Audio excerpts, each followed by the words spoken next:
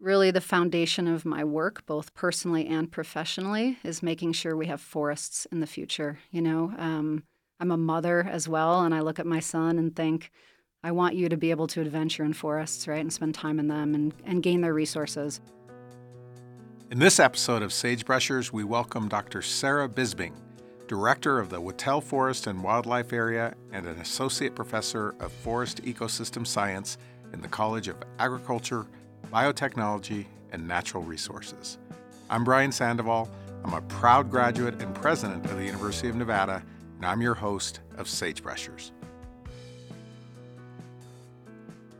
Dr. Bisbing joined the university in the fall of 2017 after 4 years as an assistant professor at Cal Poly San Luis Obispo.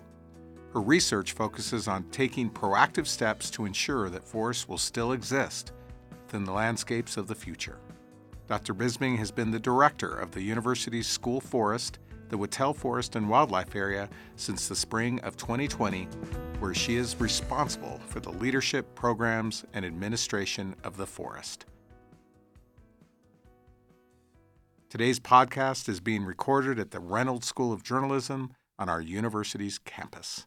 Dr. Bisbing, welcome to Sagebrushers. I'm excited to learn more about you and your important work on campus. Yeah, thanks for the invitation, President Sandoval. Appreciate being here. No, we're excited you're here. There's a lot of fun things to talk about.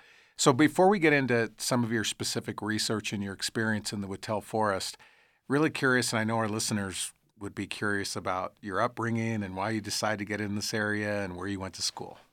Yeah, so I am a first-generation college student.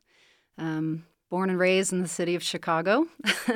And I fell into this by happenstance, sort of that butterfly effect where I loved plants and working in the garden with my mom.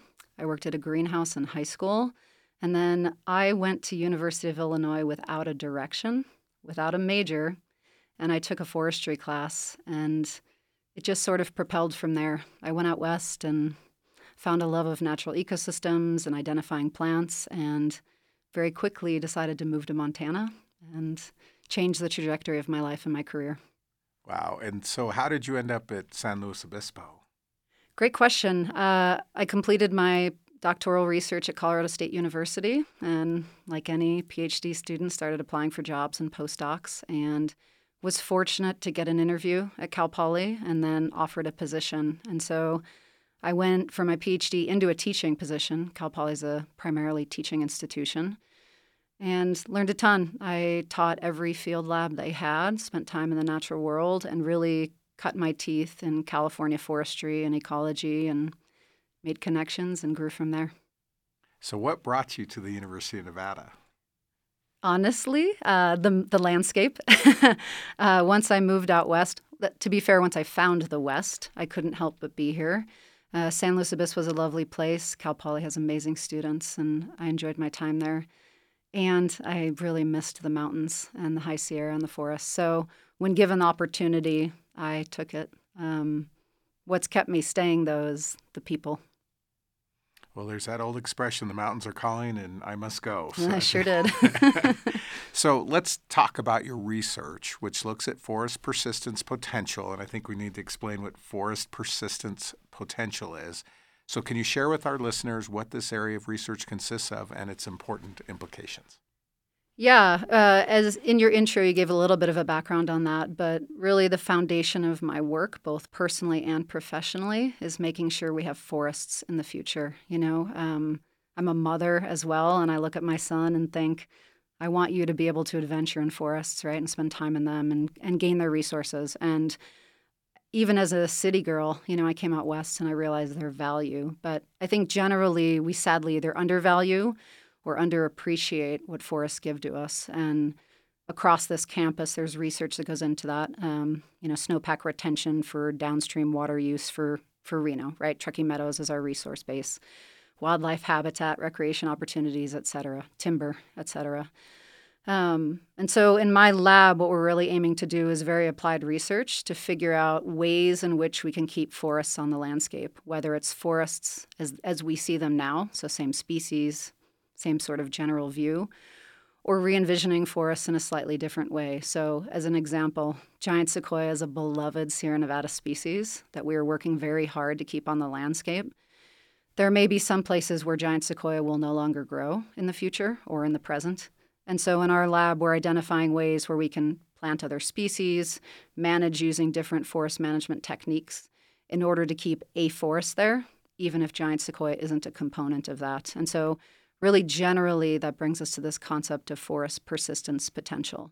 And forest persistence is simply, can we keep a forest there long term, whatever it may look like, to meet whatever set of objectives we have for it or whatever set of services we hope to gain from it. We previously had sort of bigger picture research thinking about ecosystem resilience, which is a term that is often used and often misused.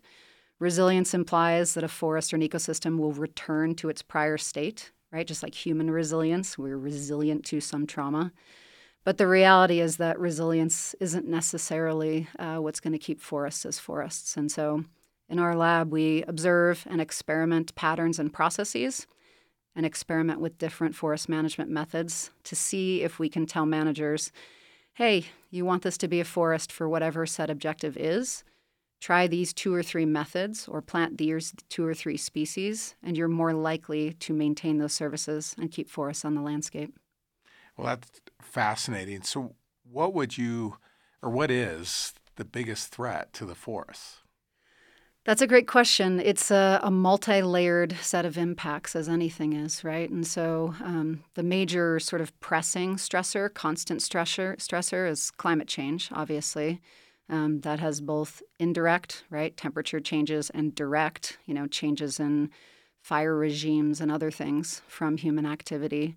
But we also have overlaid climate change on top of altered forests. So as an example, we've been either excluding fire, so lightning strikes, indigenous burning, or suppressing fire, putting it out, for close to 170 years now. The recent science tells us that goes back to the 1850s, longer than we thought.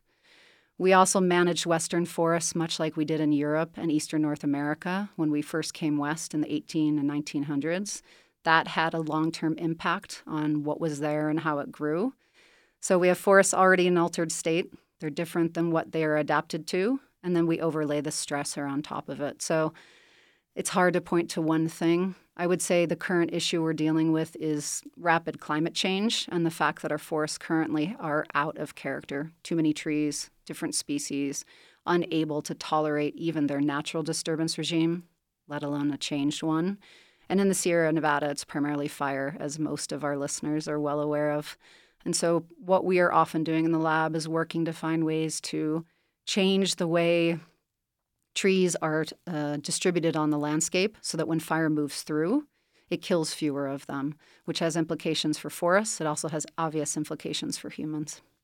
So you've been using the word lab, and I think we should describe that a little bit. But the Whittell Forest, I don't know how many universities have their own forest, and many of our listeners likely don't know what the Whittell Forest is. So could you talk a little bit about its history and what it means to have a living laboratory like that? Yeah, that's a great question. I should probably define lab. So generally when I'm speaking about lab, I'm speaking about the people that work with me collaboratively. So I have an entire group of research scientists and graduate students and undergraduate students that work with and for me in order to make observations and implement experiments.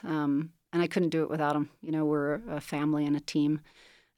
We also have a laboratory, and my group doesn't necessarily work in a traditional lab, right? Like pipettes and fume hoods and things like that are not things that we use often. And so for us, the best way we can learn and observe is in a natural landscape.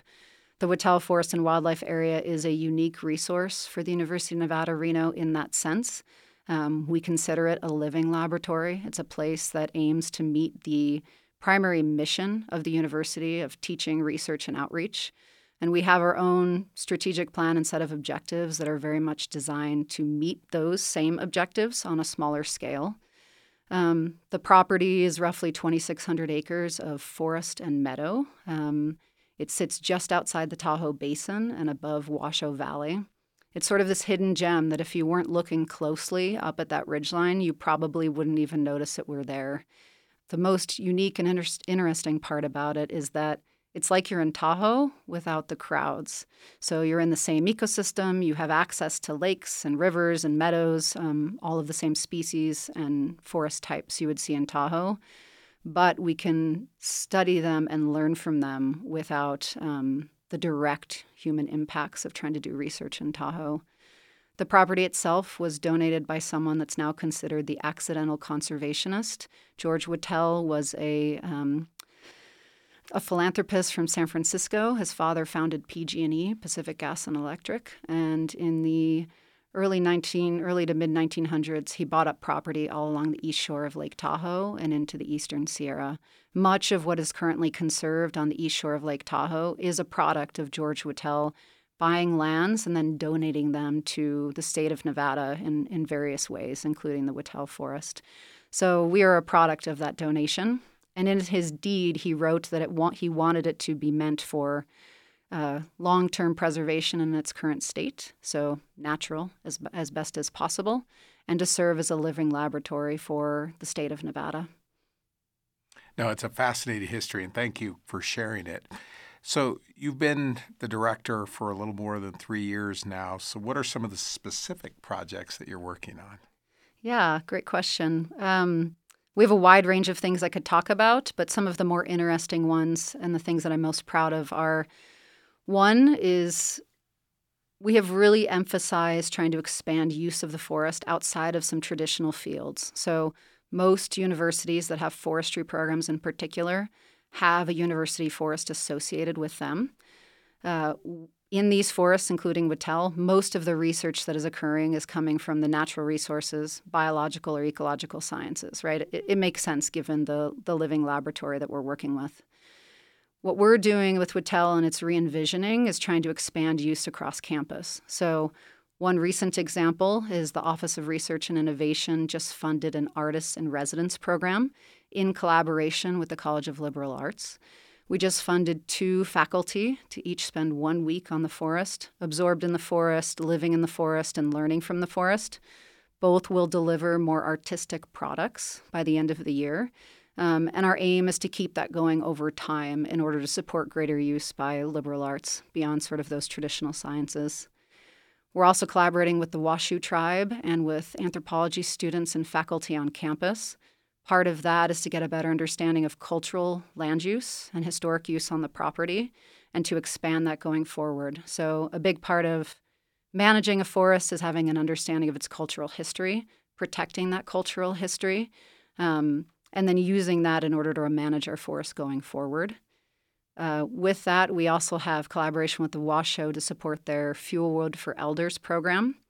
So they provide firewood to their elders every year to heat their homes, to help us get some wood off the property for fuels reduction, to help them get free firewood that's pre-cut and available for them.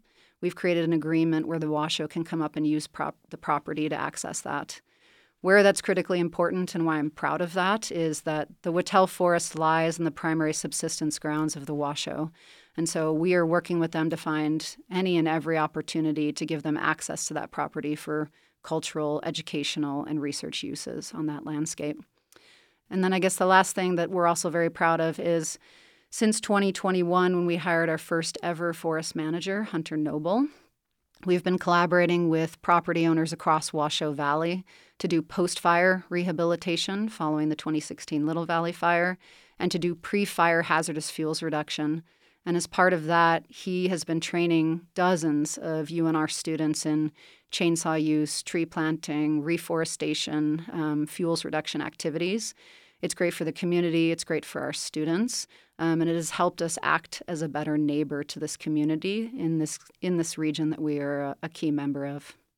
So I am really taken by the enthusiasm that I sense from students. So is there a next generation of students that are going to be engaged in this forestry work? Yeah, I sure hope so. I mean, one of my passions is training foresters. You know, I think one of the greatest impacts and greatest legacies I can have is instilling passion in our next generation or next generations, because they have the power to really do some work, and more so than I can as a single individual. And a great example of that is today I'm driving to Santa Cruz to expand one of my experiments, and 2 of my former students are the lead foresters that will be leading tours, right?